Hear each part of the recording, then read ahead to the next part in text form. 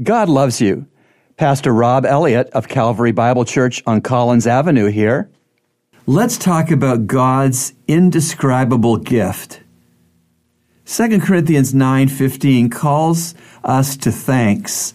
It says, "Thanks be to God for His indescribable gift." Of course, that gift is the Lord Jesus Christ, God's only begotten Son, the world of sinners' only Savior. Recently, I counted how many different names there are for Jesus in the Bible. I came up with 102 names for Christ.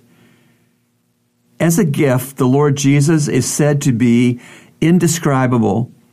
This means that this side of heaven, no one that fully tries can fully describe Him. He is better and He is bigger than any of us can conceive. A lot of what will happen in heaven is being able to fully describe the gift of Jesus, because our minds and our bodies in heaven will be glorified. In the meanwhile, be thankful to God the Father for His indescribable gift, the Lord Jesus Christ. Remember, God loves you, and He's proven it with Jesus' cross. Today's encouragement has been brought to you by the Christian Counseling Center located at number 58 Collins Avenue.